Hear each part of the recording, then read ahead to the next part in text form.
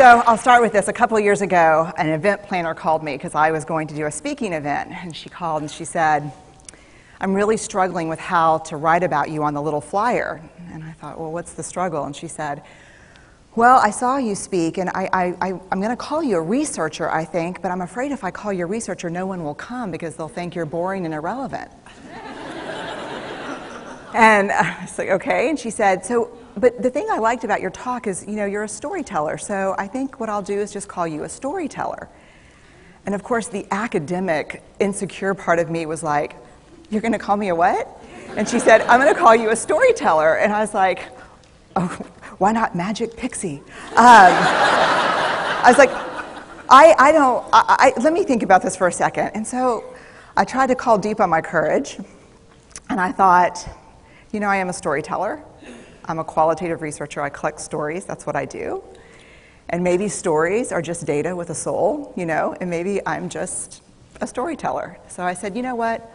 Why don't you just say I'm a researcher storyteller? And she went, there's no such thing.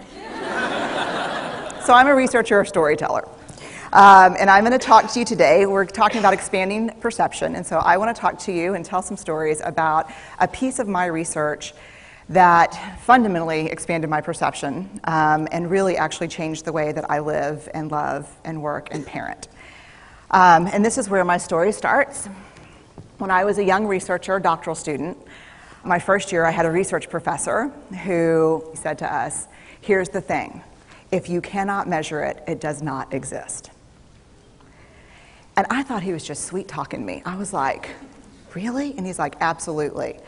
So you have to understand that I have a bachelor's in social work, a master's in social work, and I was getting my PhD in social work. So my entire academic career was surrounded by people who kind of believed in the life's messy, love it, and I'm more the life's messy, clean it up, organize it, and put it into a bento box.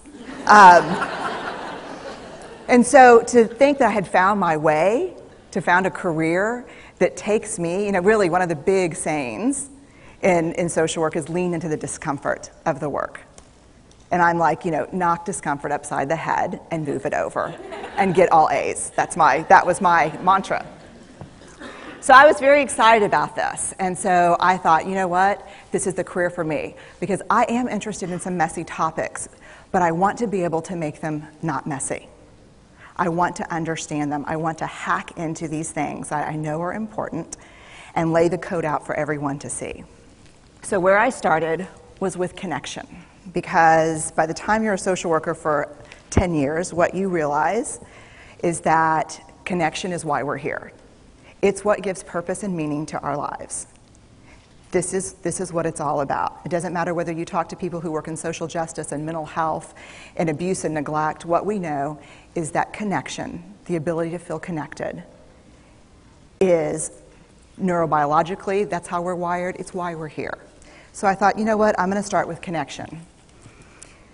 Well, you know that situation where you get an evaluation from your boss, and she tells you 37 things that you do really awesome and one thing that you can't, an opportunity for growth. And all you can think about is that opportunity for growth, right? Well, apparently this is the way my work went as well, because when you ask people about love, they tell you about heartbreak. When you ask people about belonging, they'll tell you their most excruciating experiences of being excluded. And when you ask people about connection, the stories they told me were about disconnection. So very quickly, really about 6 weeks into this research, I ran into this unnamed thing that absolutely unraveled connection in a way that I didn't understand or had never seen. And so I pulled back out of the research and thought, I need to figure out what this is. And it turned out to be shame. And shame is really easily understood as the fear of disconnection. Is there something about me that if other people know it or see it, that I won't be worthy of connection? The things I can tell you about it, it's universal. We all have it. The only people who don't experience shame have no capacity for human empathy or connection. No one wants to talk about it, and the less you talk about it, the more you have it. What underpinned this shame, this I'm not good enough, which we all know that feeling. I'm not blank enough. I'm not thin enough, rich enough, beautiful enough, smart enough, promoted enough. The thing that underpinned this was excruciating vulnerability. This idea of, in order for connection to happen, we have to allow ourselves to be seen, really seen. And you know how I feel about vulnerability. I hate vulnerability. And so I thought, this is my chance to beat it back with my measuring stick. I'm going in, I'm going to figure this stuff out, I'm going to spend a year, I'm going to totally deconstruct shame, I'm going to understand how vulnerability works, and I'm going to outsmart it. So I was ready, and I was really excited. As you know, it's not going to turn out well. You know this. So I could tell you a lot about shame, but I'd have to borrow everyone else's time. But here's what I can tell you that it boils down to. And this may be one of the most important things that I've ever learned in the decade of doing this research. My 1 year has turned into 6 years, thousands of stories, hundreds of long interviews, focus groups. At one point, people were sending me journal pages and sending me their stories, thousands of pieces of data. And 6 years. And I kind of got a handle on it. I kind of understood this is what shame is, this is how it works. I wrote a book, I published a theory, but something was not okay. And what it was is that if I roughly took the people I interviewed and divided them into people who really have a sense of worthiness, that's what this comes down to, a sense of worthiness. They have a strong sense of love and belonging. And folks who struggle for it, and folks who are always wondering if they're good enough. There was only one variable that separated the people who have a strong sense of love and belonging and the people who really struggle for it, and that was the people who have a strong sense of love and belonging believe they're worthy of love and belonging. That's it. They believe they're worthy. And to me, the hard part of the one thing that keeps us out of connection is our fear that we're not worthy of connection, was something that personally and professionally I felt like I needed to understand better. So what I did is I took all of the interviews where I saw worthiness, where I saw people living that way, and just looked at those. What do these people have in common? And I have a slight office supply addiction, but that's another talk. So I had a manila notebook, a manila folder, and I had a Sharpie, and I was like, what am I going to call this research? And the first words that came to my mind were wholehearted. These are kind of wholehearted people living from this deep sense of worthiness. So I wrote at the top of the manila folder, and I started looking at the data. In fact, I did it first in this in a 4-day, very intensive data analysis where I went back, pulled these interviews, pulled the stories, pulled the incidents. What's the theme? What's the pattern? My husband left town with the kids because I always go into this kind of Jackson Pollock crazy thing where I'm just like writing and going and kind of just in my researcher mode. And so here's what I found. What they had in common was a sense of courage. And I want to separate courage and bravery for you for a minute. Courage, the original definition of courage, when it first came into the English language, it's from the Latin word cur, meaning heart, and the original definition was to tell the story of who you are with your whole heart. And so these folks had, very simply, the courage to be imperfect. They had the compassion to be kind to themselves first and then to others, because as it turns out, we can't practice compassion with other people if we can't treat ourselves kindly. And the last was they had connection, and this was the hard part, as a result of authenticity. They were willing to let go of who they thought they should be in order to be who they were, which is, you have to absolutely do that for connection. The other thing that they had in common was this. They fully embraced vulnerability. They believed that what made them vulnerable made them beautiful. They didn't talk about vulnerability being comfortable, nor did they really talk about it being excruciating, as I had heard earlier in the shame interviewing. They just talked about it being necessary. They talked about the willingness to say, I love you first. The willingness to do something where there are no guarantees. The willingness to breathe through waiting for the doctor to call after your mammogram. The willing to invest in a relationship that may or may not work out. They thought this was fundamental. I personally thought it was betrayal. I could not believe I had pledged allegiance to research, where our job, the definition of research is to control and predict, to study phenomenon for the explicit reason to control and predict. And now my mission to control and predict had turned up the answer that the way to live is with vulnerability and to stop controlling and predicting. This led to a little breakdown, which actually looked more like this. And it did. It led to I call it a breakdown, my therapist calls it a spiritual awakening. Spiritual awakening sounds better than breakdown, but I assure you it was a breakdown. And I had to put my data away and go find a therapist. Let me tell you something. You know who you are when you call your friends and say, I think I need to see somebody. Do you have any recommendations? Because about 5 of my friends are like, woo, I wouldn't want to be your therapist. And I was like, what does that mean? And they're like, oh, I'm just saying, don't bring your measuring stick. It's like, okay. So I found a therapist. My first meeting with her, Diana, I brought in my list of the way the wholehearted live.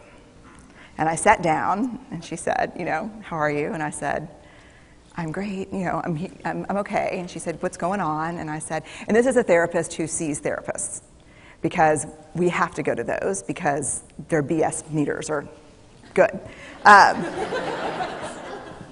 And so I said, here's the thing, I'm struggling. And she said, what's the struggle? And I said, well, I have a vulnerability issue, and I know that vulnerability is kind of the core of shame and fear and our struggle for worthiness, but it appears that it's also the birthplace of joy, of creativity, of belonging, of love, and I think I have a problem, and I need some help. And I said, but here's the thing, no family stuff, no childhood shit, I just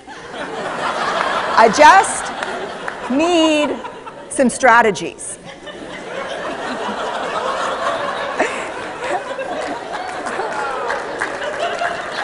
Thank you. So she goes like this.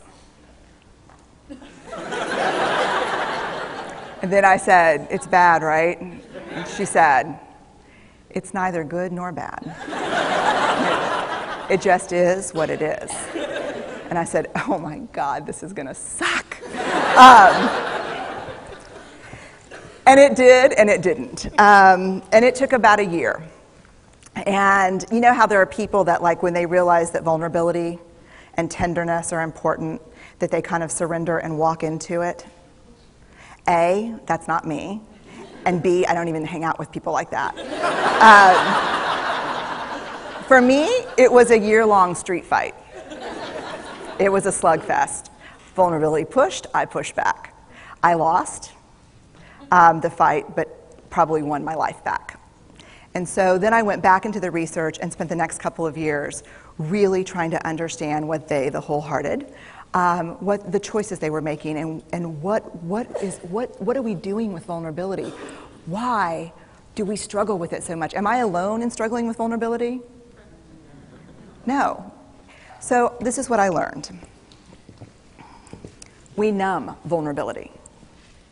When we're waiting for the call, it was funny, I sent something out on Twitter and on Facebook that says, how would you define vulnerability? What makes you feel vulnerable? And within an hour and a half, I had 150 responses.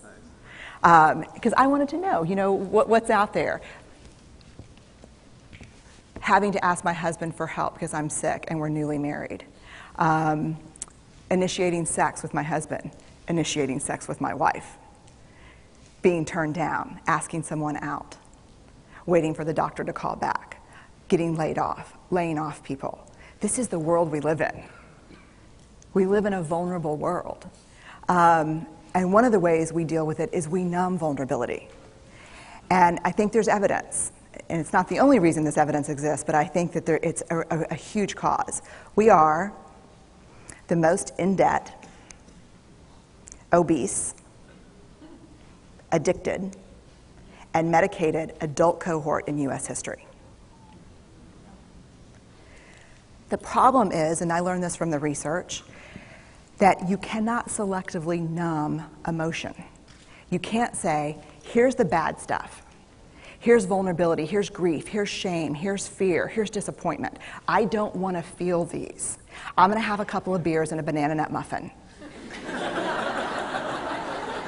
I don't want to feel these. And I know that's knowing laughter. I hack into your lives for a living. I know that's, God. You can't numb those hard feelings without numbing the other affects or emotions. You cannot selectively numb. So when we numb those, we numb joy. We numb gratitude. We numb happiness. And then we are miserable and we are looking for purpose and meaning. And then we feel vulnerable. So then we have a couple of beers and a banana nut muffin. And it becomes this dangerous cycle. One of the things that I think that we need to think about is why and how we numb. And it doesn't just have to be addiction. The other thing we do is we make everything that's uncertain certain. Religion has gone from a belief in faith and mystery to certainty. I'm right, you're wrong, shut up. That's it. Just certain. The more afraid we are, the more vulnerable we are, the more afraid we are. This is what politics looks like today. There's no discourse anymore. There's no conversation. There's just blame. You know how blame is described in the research? A way to discharge pain and discomfort. We perfect. If there's anyone who wants their life to look like this, it would be me. But it doesn't work, because what we do is we take fat from our butts and put it in our cheeks. Which just, I hope in 100 years people will look back and go, wow. You know. And we perfect, most dangerously, our children. Let me tell you what we think about children. They're hardwired for struggle when they get here. When you hold those perfect little babies in your hand, our job is not to say, look at her, she's perfect. My job is just to keep her perfect, make sure she makes the tennis team by 5th grade and Yale by 7th grade. That's not our job. Our job is to look and say, you know what? You're imperfect and you're wired for struggle, but you are worthy of love and belonging. That's our job. Show me a generation of kids raised like that and we'll end the problems I think that we see today. We pretend that what we do doesn't have an effect on people. We do that in our personal lives. We do that corporate, whether it's a bailout, an oil spill, a recall. We pretend like what we're doing doesn't have a huge impact on other people. I would say to companies, this is not our first rodeo, people. We just need you to be authentic and real and say, we're sorry, we'll fix it. But there's another way, and I'll leave you with this. This is what I have found. To let ourselves be seen, deeply seen, vulnerably seen. To love with our whole hearts, even though there's no guarantee. And that's really hard, and I can tell you as a parent, that's excruciatingly difficult. To practice gratitude and joy in those moments of kind of terror when we're wondering, can I love you this much? Can I believe in this passionately? Can I be this fierce about this? Just to be able to stop and instead of catastrophizing what might happen, to say, I'm just so grateful. Because to feel this vulnerable means I'm alive. And the last, which I think is probably the most important, is to believe that we're enough. Because when we work from a place, I believe, that says, I'm enough, then we stop screaming and start listening. we're kinder and gentler to the people around us, and we're kinder and gentler to ourselves. That's all I have. Thank you.